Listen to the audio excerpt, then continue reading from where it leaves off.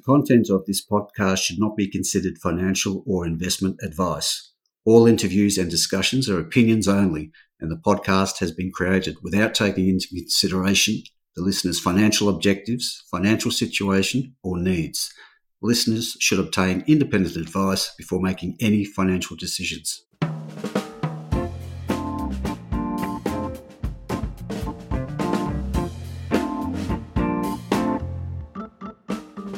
G'day, this is Barry Fitzgerald, NdPr columnist for Stockhead. Welcome to another edition of the Explorers Podcast. Our guest today is Gavin Lockyer, Managing Director of Arafura Resources. It is listed under the code ARU, or Alpha Romeo Uniform, and is trading at 31.5 cents for a market cap of around 530 million. Now, listeners to the Explorers Podcast will remember that we had a chat to Gavin in early 2020. The stock was trading at 7.9 cents then for a market cap of 83 million. So needless to say, there's been lots happening in the rare earth space, particularly for Arafura at its Nolans Project in the Northern Territory, where there's an emphasis on the critical supply of rare earths materials to magnet manufacturers in the electric vehicle and renewable energy supply revolutions that are going on. So with that, I welcome Gavin back to the Explorers Podcast. G'day, Gavin. Thanks for your time today. G'day, Barry. Thanks for having me back.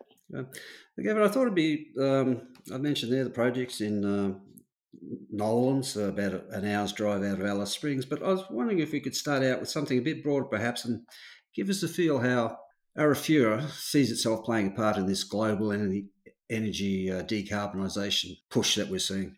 Well, certainly, the world has seemed to accepted that we're all heading for net zero emissions by 2050. And in order to achieve that, we're obviously going to have to electrify our transportation fleets, but also look at renewable energy solutions, including offshore wind turbines. And both of these applications require significant quantities of rare earths, in particular rare earth magnets. And Arafura's role is that it's it's a large resource capable of, when in production, we're targeting about 5% of that global demand. And obviously the key areas of demand are those energy transition applications that I just mentioned. Okay, for those who might not be right across the rare earth story, we're talking about NdPr, which I won't try and pronounce, but the two key rare earths for permanent magnets. That's correct? Yes, that's correct. So NdPr or neodymium praseodymium are two rare earths, which are a suite of elements on the periodic table. But NdPr is really about a third of the magnet. It's mixed with then usually iron and boron to make what's just generally referred to as a permanent rare earth magnet.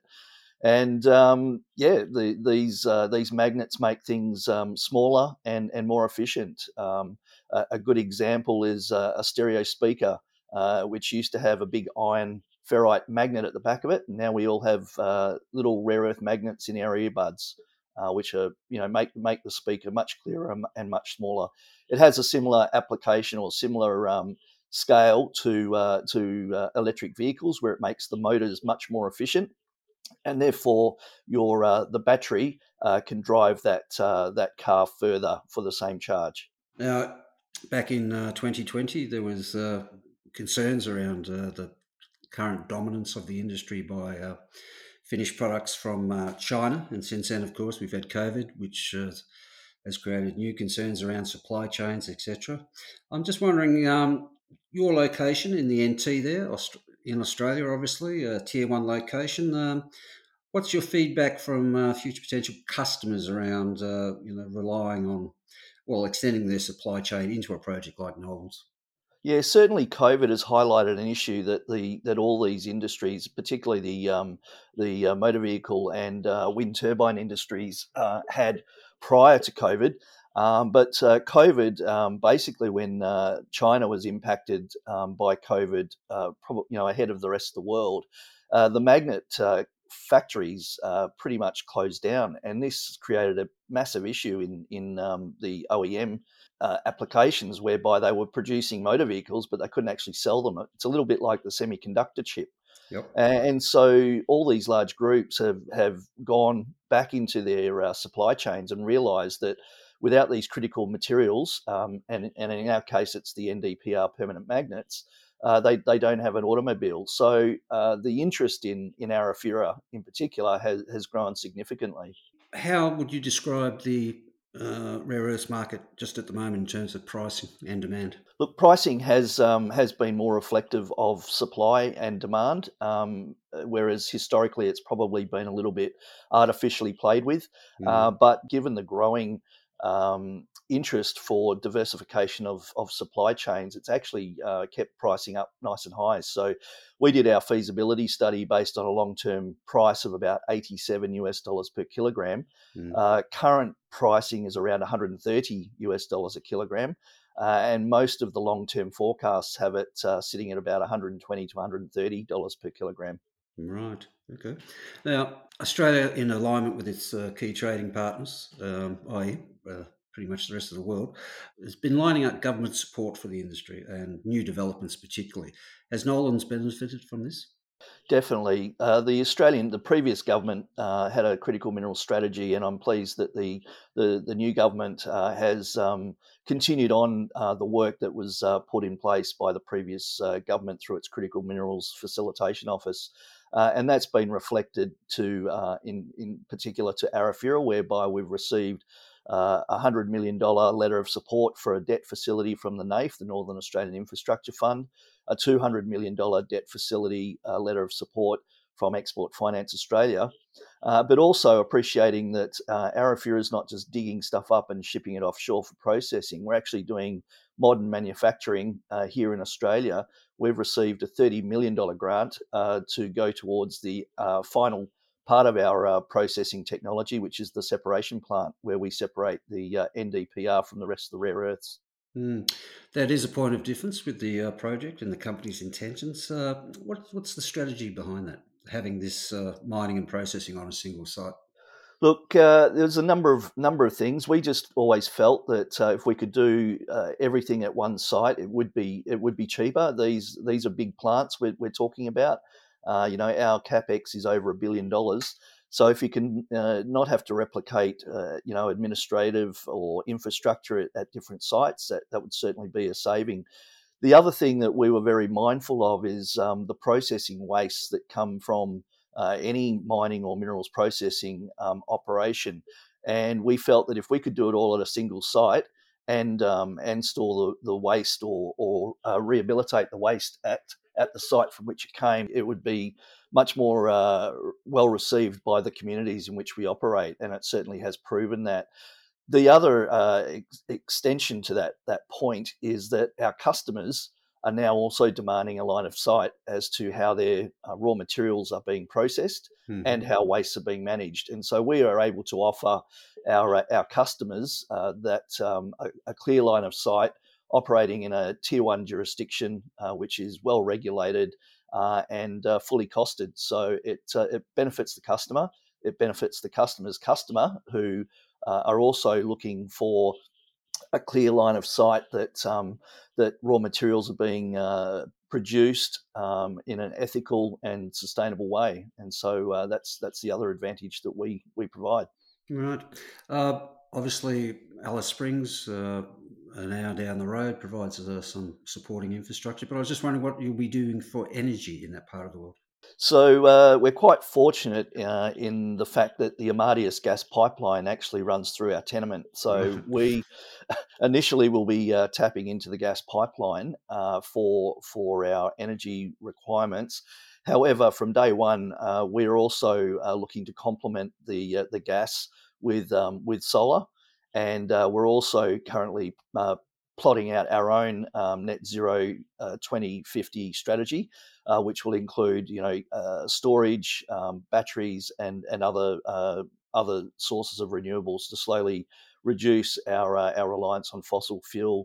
The other thing that is obviously growing in this country is hydrogen. So we'll consider all these types of options for the future. Right. Okay. Critical to rare earths projects is offtakes. What's the progress on that front? Look, we've previously announced, and it's just been in the last sort of 6 months, that we've got non-binding MOUs with two large industry players, being Hyundai Motor Corporation and General Electric Renewable Energy. Obviously, Hyundai is seeking material to feed into its electric vehicle strategy, and GE Renewables for its offshore wind turbines. So, this I think reflects two things. It reflects the change in the market. Historically, OEMs such as these groups would not go as far back into their supply chain as these two have now done. They would typically only look at the magnet or the component producer. But also, I think it sends a really good signal to the market that this is a tier one project, and we've got significant partners there with big balance sheets. Right.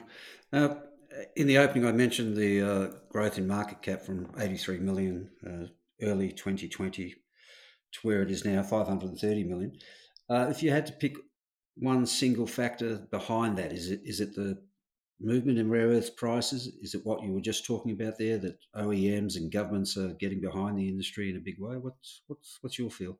I think it's just a global awareness now that they need to do something about diversification of supply chains, and combine that with some government funding, or the critical mineral strategy. Combine that with you look around the world, and there's very few sizable rare earth deposits that have been continually developed over the last 5 to 10 years.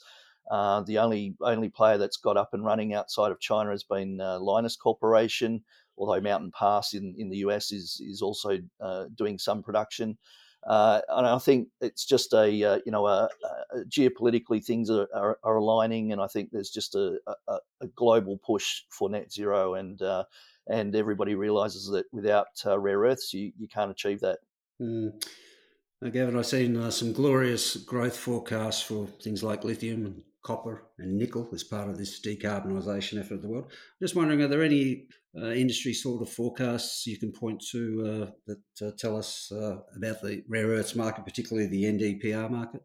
Absolutely. Look, Wood Mackenzie have just released a number of slides or forecasts around that very thing, and they've basically taken a really interesting approach. They've looked at 2050 and said, right, to get to net zero by 2050, let's work back as to how much NdPr we need in order to meet the wind turbines, the electric vehicles, etc., etc. Mm-hmm. And it's quite staggering. Um, by 2035, 55% of all magnet demand will be used in drivetrains for automotives, and also the wind energy. So Nolans, you really probably need another at least 10 Nolans Bore projects to come online in order to meet that demand. So it's looking really positive, and we hope that's reflected in pricing as well. Mm. Which brings us to the obvious question. So, Nolans getting into production, getting off the ground. What's the target now? Yep. Look, we're targeting FID still by the end of this year, and doing early work construction at the start of next year. Hopefully by this time, August next year, we'll be in full swing production, and we're targeting full swing construction, and we're targeting first production in 2025, which we think will meet a really sweet spot in the marketplace, as most of the forecasts are seeing demand diverging away from supply quite significantly in that period of time. Mm.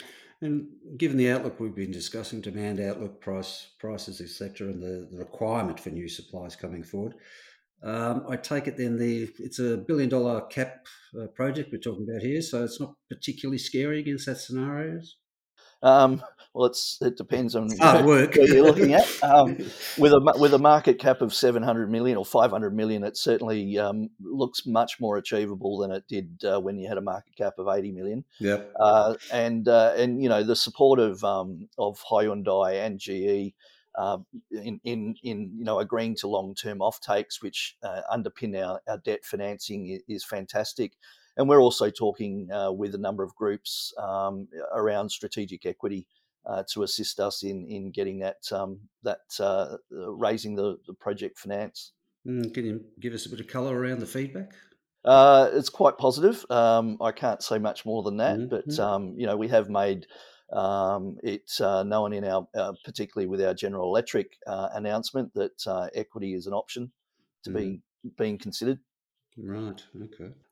Something that always interests me, Gavin, is the impact projects like this, apart from being a nation-building project, can have on regional communities. And I'm thinking Alice Springs. Is it causing a bit of a buzz in Alice Springs at all? Yeah, look, we've got really strong support from the local communities, and particularly, given that Alice Springs, about 80% of their GDP, I think, is basically government funded through services. So this really represents a game changer for the region. And given the size of Nolans, and we've got a 38-year life of mine just that's been identified, but we know that there's significantly more resource there than that. That it has an opportunity to make intergenerational change in the region too. So, certainly Alice Springs is extremely buzzing about the project, but I think too the wider Northern Territory and Australia, because this is it's a new downstream manufacturing process that is not done anywhere else in the world, so apart from China. So this is a real game changer, and for Australia to play its role in the decarbonisation world. Yeah, just on that point about the value add, do you have off the top of your head some sort of feel for what the difference between exporting a concentrate would be to exporting a finished product? Look, about a third of in a mineral concentrate, you probably get about a third of the value of the rare earths in that mineral concentrate, compared to selling an NdPr oxide. Right. Okay. Interesting stuff. All right, Gavin, let's give investors a feel for what they should be looking out for, perhaps for the rest of this year. 23 looks like it's shaping up as a big one too. Yeah, absolutely. Look, we'd like to get some binding offtake agreements in place, and we're fairly close to some of that. And I think, and also we're finalising our front end engineering and design process, which will roll into more detailed design. But also undertaking constructability reviews. So, we'll be putting out probably updated discounted cash flow analysis, updated capex, etc., towards the end of this year, which is obviously going to be required for the board of directors to be able to declare final investment decision. Right. So that's in the next little while. And then obviously we secure the debt financing, lock away the equity, and get into construction next year. Right. So just to confirm, all goes well, first production would be roughly when? 2025. 2025. Okay. That's an interesting story. Great story for the company, the Northern Territory and Australia. One last question would be there's a lot of talk in WA, of course, about the cost pressures on building new projects. How do you see that panning out for you guys? That's I was going to say that's the $1 billion question, but look, like everybody and everybody globally, we are under inflationary pressure. The beauty, I guess, one of the upsides we have is that we're actually doing this in Central Australia. So whilst there's a lot of labour pressure on projects in WA, we're hoping that because of our location, that we'll be able to source labour in particular from around Australia. And not get caught up in that cycle that WA is well known for. But commodity prices have been increasing, so there will be some increase in capex.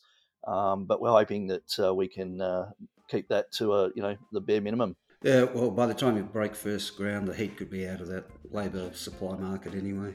Sure. Yeah. Okay, great stuff. Righty, Gavin, well, thanks for your time today. Fascinating story. We'll be watching with interest as always, and good luck with it all. Great, thanks very much. Cheers.